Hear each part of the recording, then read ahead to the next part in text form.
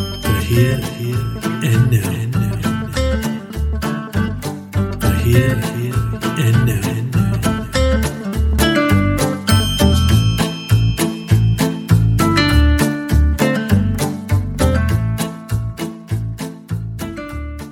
Welcome to this episode of the Here and Now podcast. My name is Dave Mons, and my aim is to share big ideas from science and the humanities to get you thinking and to help you make sense of the world. The De Rerum Natura is an ancient text written sometime in the 1st century BCE by the Roman philosopher and poet Lucretius.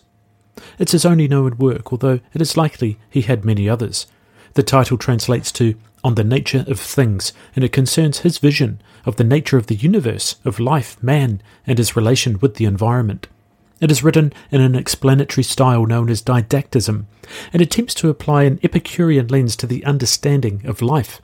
In a world ruled by mythological gods and deities, where the explanation for life was a supreme being, Lucretius attempted to show that the universe was comprised of elementary particles which obeyed simple laws.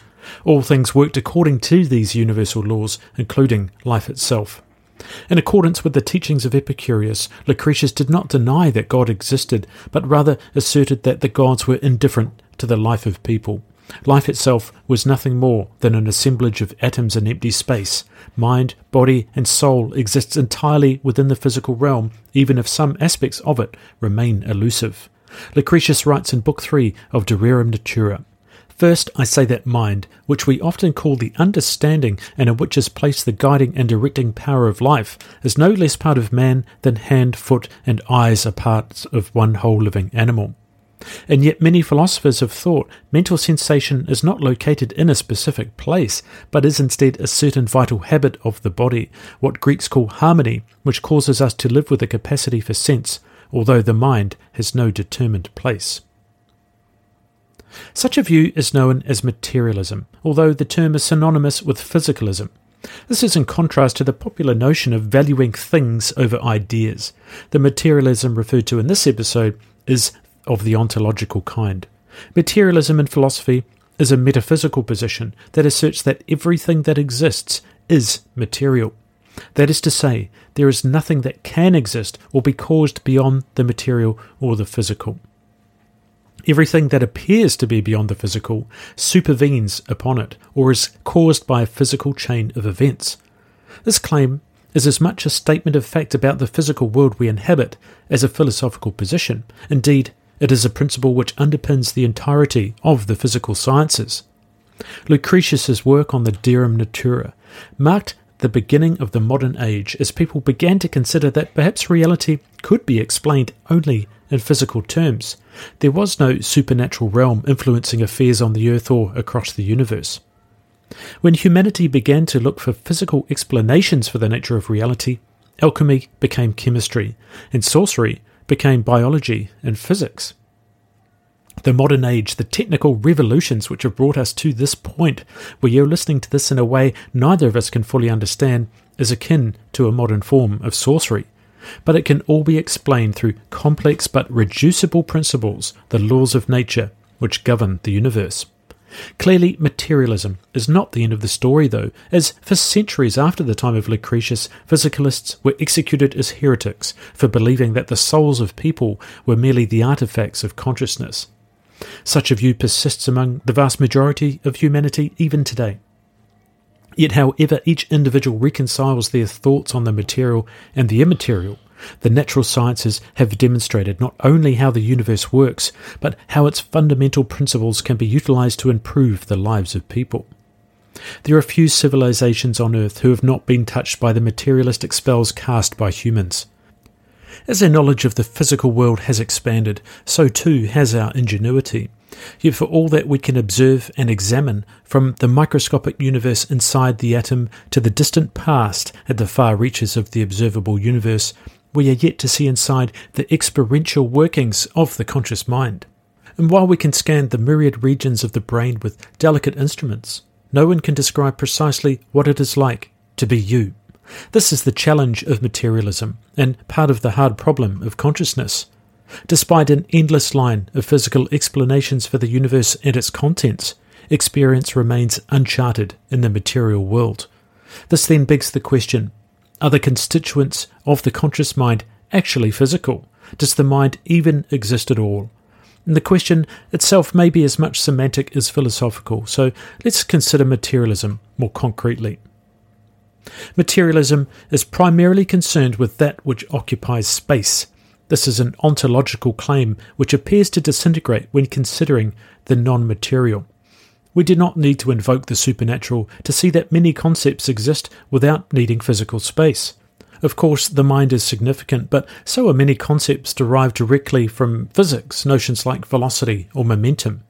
Defining materialism, then, requires a definition of the necessity of space to be loosened to include things which may act upon physical objects, but which do not exist in space themselves. Velocity, for example, can be demonstrated to exist because of its effects on physical objects, or sound could be measured by instruments sensitive to the fluctuations in air or other fluids. Thoughts, too, can be considered material as they influence our actions in the physical world. So the key factor here is causality. For the non-material to be considered in the realm of the material, there must exist a causal relationship, like the flickering of a candle is proof of the exhalation of one's breath. A thought that leads to action is evidence of the physical nature of the mind. Materialism attempts to deal with this problem of psychology by considering reductionist or non-reductionist approaches. On the one hand, there's the hard reductionist approach, and one theory from this approach is known as mind-brain identity theory.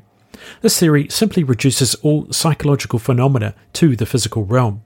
For this reason, materialism is better described as physicalism, according to modern philosophical and scientific theories. It claims that if we could know enough about the brain and the physics which dictate its workings, then we could theoretically reconstruct it back to some set of original conditions. We could then prove through physical calculations how each thought and emotion arises and why. By this reckoning, it's entirely possible and probably inevitable that one day we will construct an artificial mind that is capable of thinking and feeling in much the same way that we humans do. If consciousness is caused by physical properties of matter, then we just need to figure out how to emulate that without all of the messy fleshiness. In a reductionist paradigm, subjective experience can be waved away by simply reducing it to the physical processes taking place within the brain and the body. Say you kick your toe against an errant chair leg. That chair leg stands oblivious to your sensation of pain and your curses. But kicking your toe against a chair leg is most certainly a physical action with physical consequences. The sensation of pain is mapped to your nervous system. It follows a physical path from toe to your brain. We know this because should that path be interrupted by some means, say through a drug or a severing of a nerve, the signal does not get through.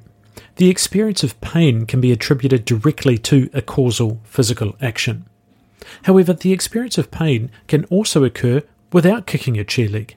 We may experience many emotional, mental states seemingly independent of our physical environment. We may even remember the experience of kicking our toe against that chair leg at some time in the future. The memory alone can be enough to make our toe throb in re-experienced pain, causing us to glance scornfully at that chair leg across the room. There may be a mental process taking place that causes the memory to appear in our consciousness, but it is not causal. The chair did not feel any pain from our toe, either actual or remembered. The universe did not feel your pain. Your pain did not cause the chair to move in apology. It may cause you to break the chair or alter your movement patterns in future to avoid it, but in that moment of experiencing pain, it is you alone who is experiencing it subjectively.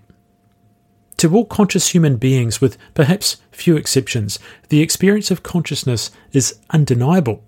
We live vast, complex mental lives well beyond the day-to-day interface of our physical body with the physical world.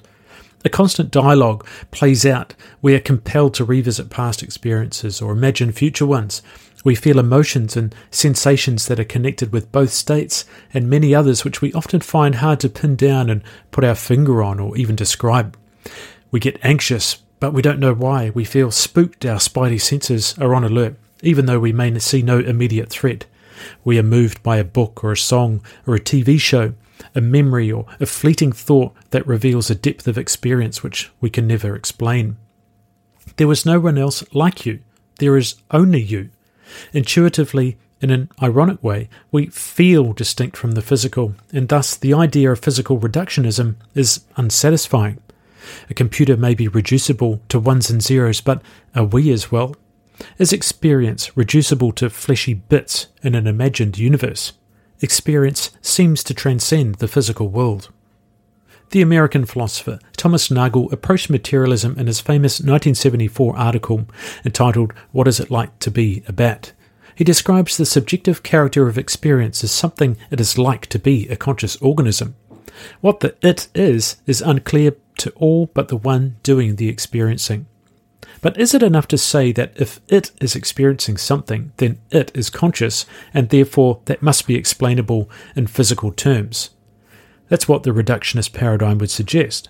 The nature of experience is of crucial importance to understanding whether materialism can be used to reduce the psychological world to the physical. And this is where things get interesting. Consider the phenomena of experience. We touched on this just before when we considered kicking that chair leg. Perhaps I should have used standing on a Lego brick as the analogy. While the process by which pain is felt is physical, the subjective experience of that pain is phenomenal. That is, it is an experience that can only be understood by you. The brain creates the sensation of pain even though your brain did not bump into the chair leg. Your brain is not in pain even though that's where the sensation of pain is being created. The pain is not a physical experience, it is an imagined response to a series of physical events. If you are unfortunate enough to find yourself in the care of a paramedic or a doctor, you may have found that they ask you to say on a scale of 1 to 10 how bad is the pain you are experiencing. They may even show you a small card with an array of smiley faces and various states of disposition.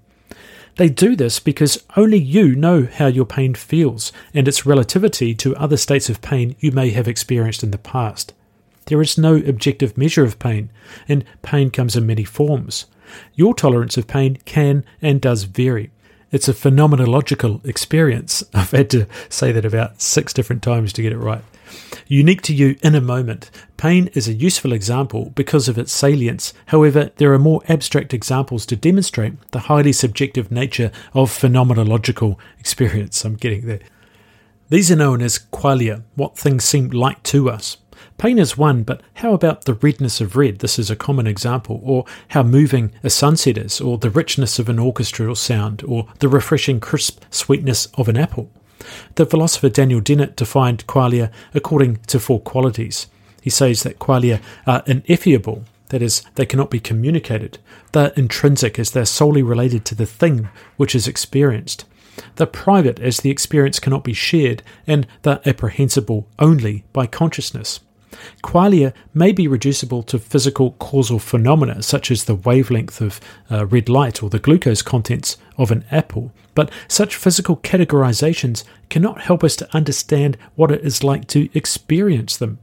You cannot explain the experience of red to a person born without sight. Although our subjective human experience cannot be shared, we can at least understand what it might be like to be someone else, as our methods of physical and mental introspection are more or less the same. We all share a brain. However, Nagel argued that a bat employs a methodology for situating itself and its prey in the physical world which is entirely unique from our own. It uses a sophisticated form of sonar to create a mental representation of 3-dimensional space. It emits a high-pitched squeak, undetectable to the human ear from a directable flap of skin above its nose, which then reflects off objects back into its fluffy radar dish-like ears.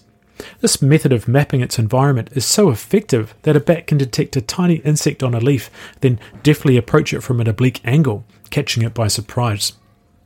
And while scientists have studied how this process works, it is impossible for humans to imagine what it would be like to see the world like a bat. Despite providing a physical explanation for how bat sonar works, we can never know what it is really like to be a bat. The phenomenological experience of being a bat is not reducible, even if the mechanics of it are. Nagel did not provide this example to dispute physicalism. He did it rather to demonstrate that it is limited in its explanatory powers so far. Nagel was quick to point out that just because a theory does not have all of the answers yet, does not mean it is wrong. We should therefore be careful not to throw the material baby out with the metaphysical bathwater. Bat sonar is a physical mechanism, though, so what about non-physical human concepts such as ethics or morality? Morality is conceptual unreality. We can imagine an ethic. It feels like something to experience honesty or justice or their opposites. But these concepts do not exist in physical space. They may be caused by actual or imagined events, but if perceived by us as true, they have a causal impact on our choices and our actions. They make us feel a certain way, and we may be thus compelled to act in physical reality in response to those emotional mental states. The experience of morality is immaterial, but it has material consequences.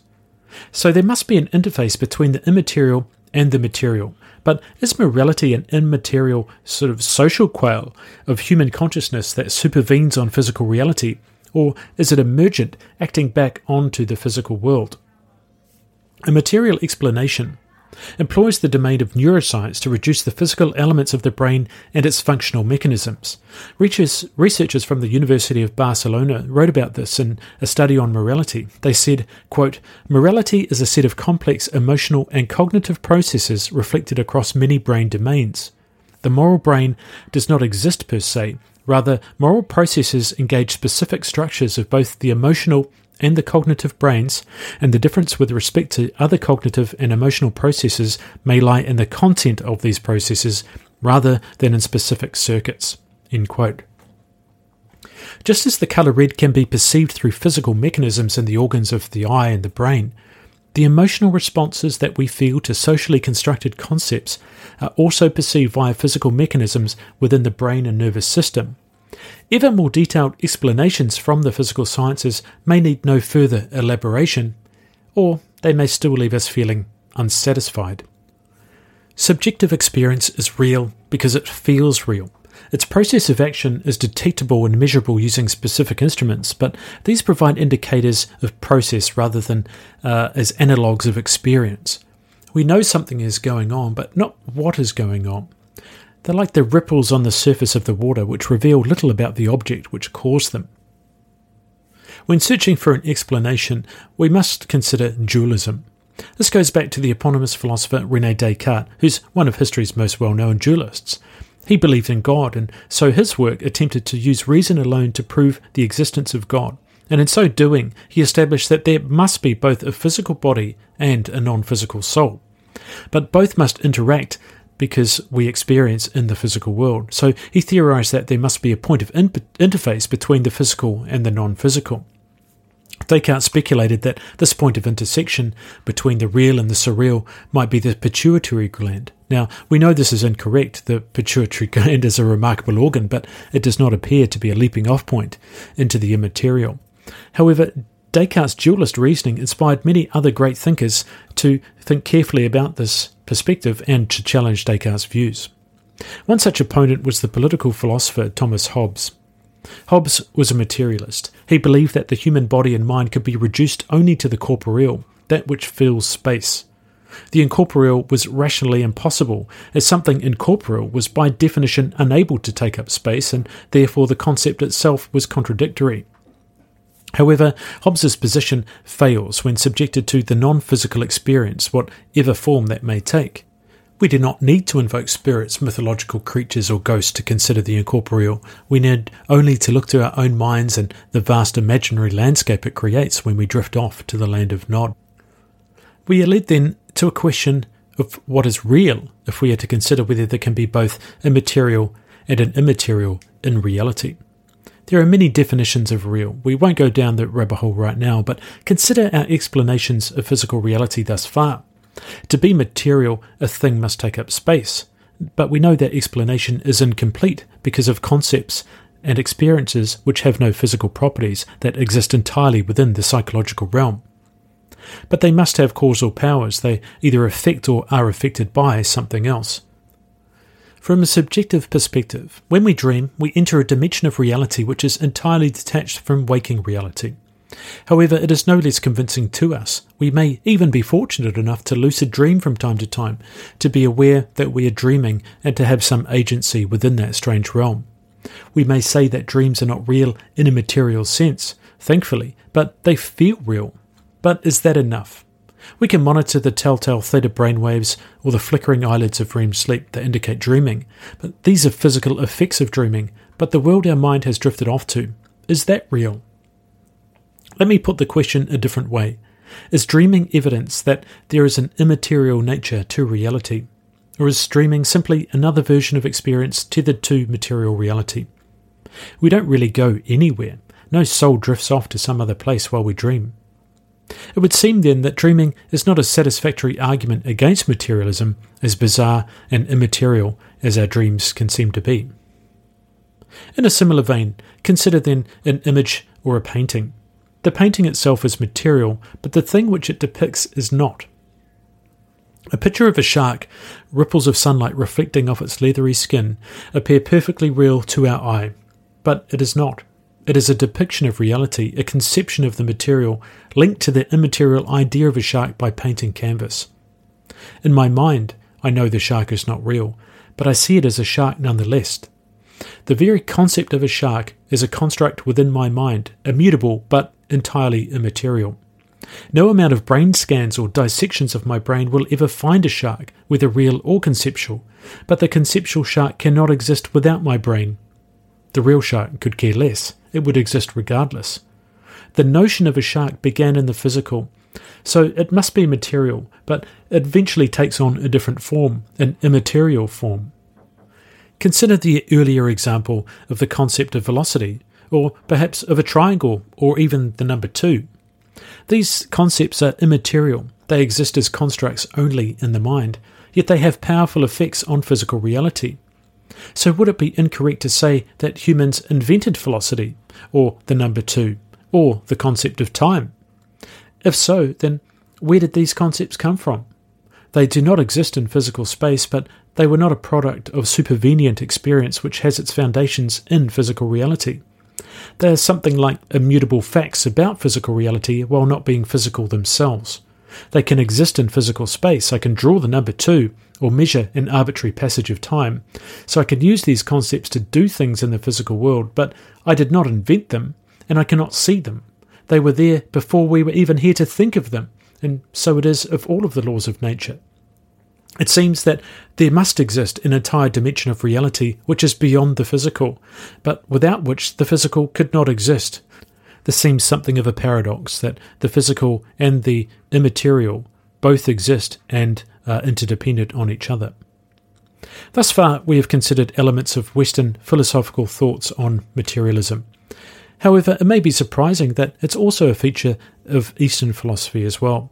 Traditional Chinese medicine, for example, considers the life force of the human body, or qi, as being comprised of 2 main physical interactions. The first is classically physical, consisting of the nourishing elements of the physical world, things like water, air, food, and what we consume. The second is insubstantial, but consists of a vital energy that flows throughout the body.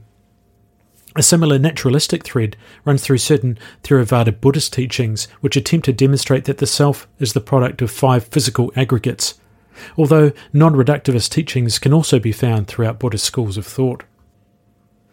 The case for materialism, then, is strong, and while we may not be able to reduce every thought to physical space, it would be absurd to claim that the mind is anything but an emergent phenomenon of a conscious brain.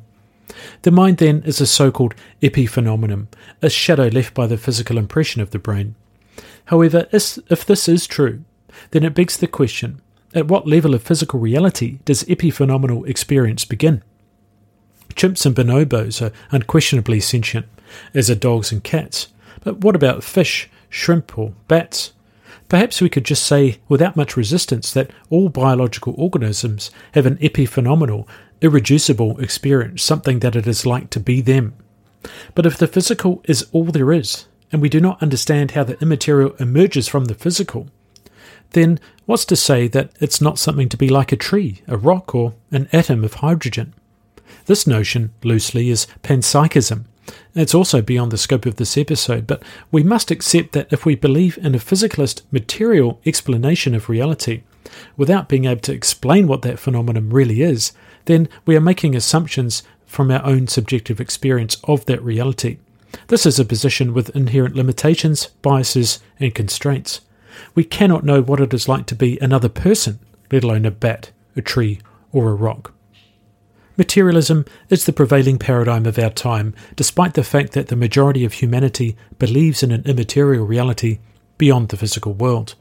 We may feel glimpses of that immaterial world through our epiphenomenal experience, yet these can be explained by neuroscience and other physicalist endeavours.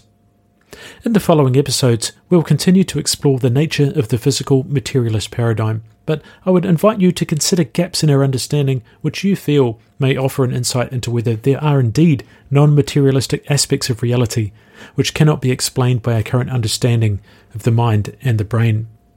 Are we destined to one day know all there is to know about conscious experience? Or are there some intrinsic aspects of it that will always remain a mystery?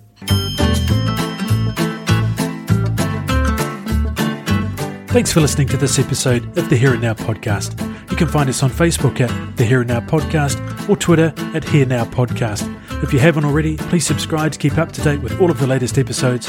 And if you want to support the podcast, you can find us on Patreon or leave a review at the Apple Podcasts app. You can reach out to me via the pages or email thehereandnow@gmail.com. Thanks for listening, and we'll see you next time.